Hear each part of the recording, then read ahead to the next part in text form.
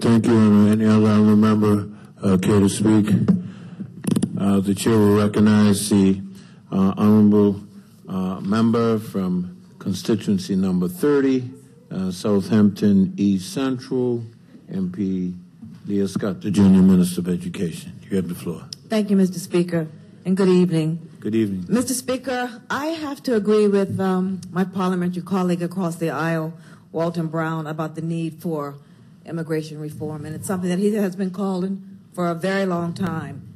We have seen evidence of amending legislation piecemeal by the whole PRC bill and people being granted status, which was an unintended consequence.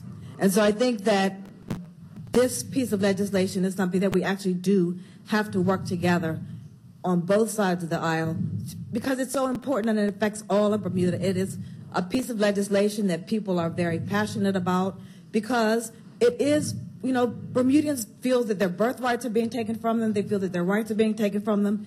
And they're unhappy. And we need to listen to their voices and we need to listen to what they're saying. So I agree that we do need wholesale reform. We do need to listen and we do need to come together and work together on this. The government is in a catch-22 situation. We're trying to stimulate the economy. We're also trying to amend legislation to bring about that economic stimulation without creating a fence. People are scared. I understand the fear. I've been in a situation where I've seen the bellco man come turn off my lights, where I borrowed money from people and then I don't answer the phone because I can't afford to pay them back. And the fear is real. People don't have jobs. It's humiliating not to be able to pay your bills. It's humiliating not to be able to pay your rent or put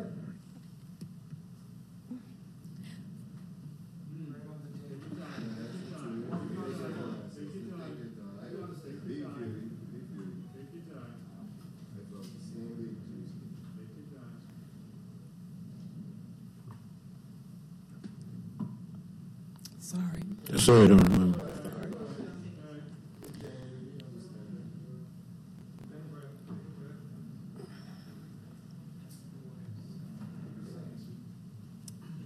I can't imagine sending my child to school because I can't give them any food.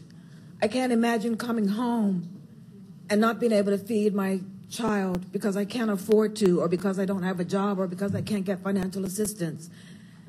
And I think that at the risk of getting my knuckles rapped, as a government, we need to listen to what the people are saying.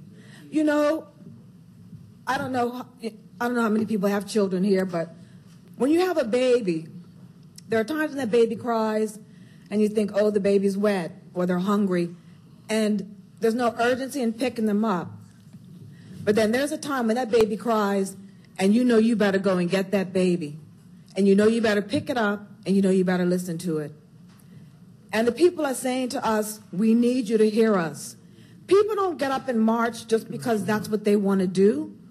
They're saying, I need for you to hear me. I'm hurting. I have a voice, and I want you to listen. I think that what we have been tasked with as a government is a very difficult job. I think that people are tired of hearing that, oh, it's the PRP's fault. We've gone past that. We've been in the government for 2.5 years now, and we need to come up with some viable solutions. We need to work together. We need to stop saying that we want to collaborate and actually do it. We need to stop practicing personal violence and vendettas against each other. We need to stop talking about each other and truly come together. We are here to be leaders of this country. We stand up every morning on Fridays and we turn around and we face out and we say the Lord's Prayer, and then we turn into demons. And I don't mean to offend anybody, and I don't want you to take it that way, but we are here to lead. We are here to be by example. We're not going to be here forever. I don't know any young people that are interested in getting in politics because they're very unhappy about the way we are governing ourselves, first of all, and this country.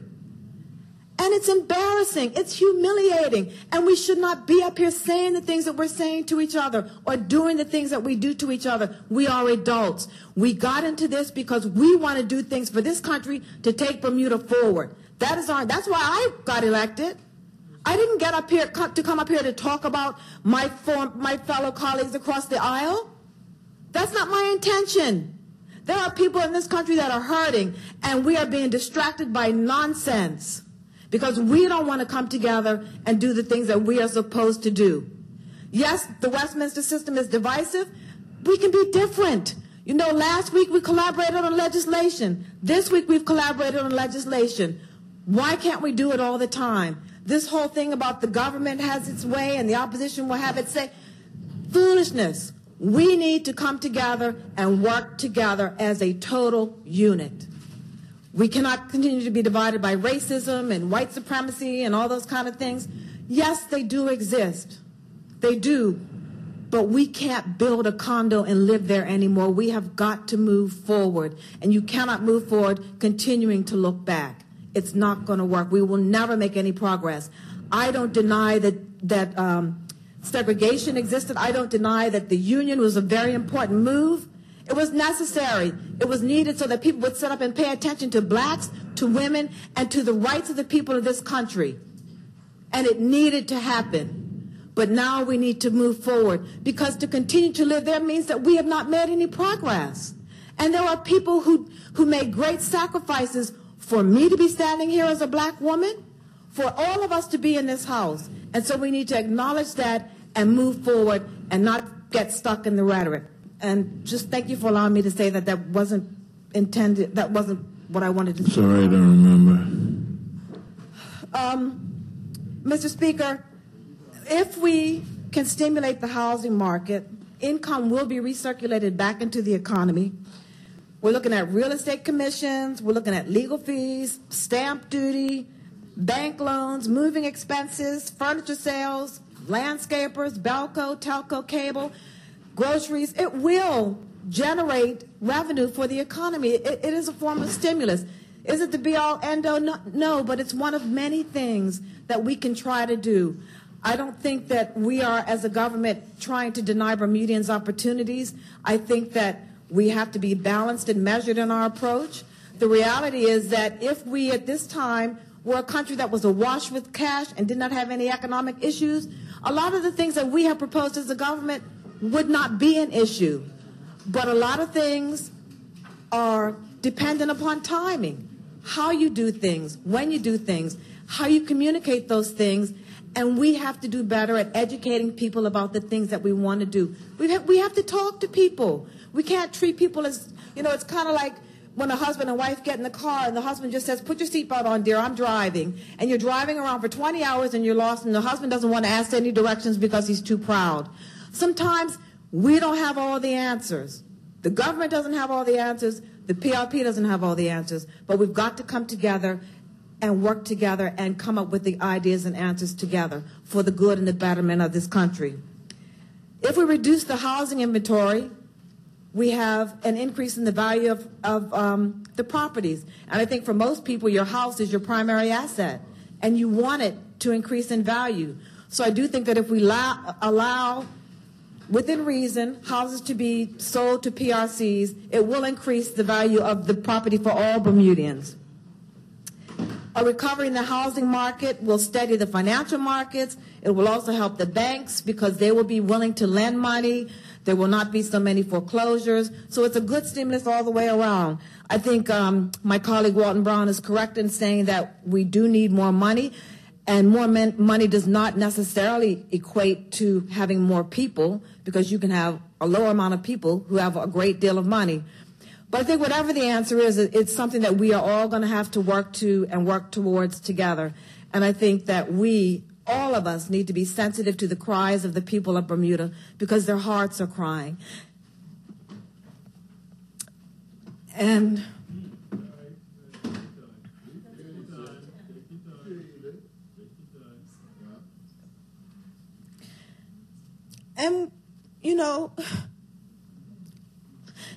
we just need to listen. We don't have a lot of time. You got people that are getting up to go to work and they're dying. You have people who are walking across the street and they're getting hit by a bus. We don't have a lot of time, and we have to live each day like it is our last day and be considerate of everybody. I thank you for the opportunity. I apologize for being emotional and going off track, but I had to speak what was on my heart, and thank you, Mr. Speaker. Thank you, member. Thank you.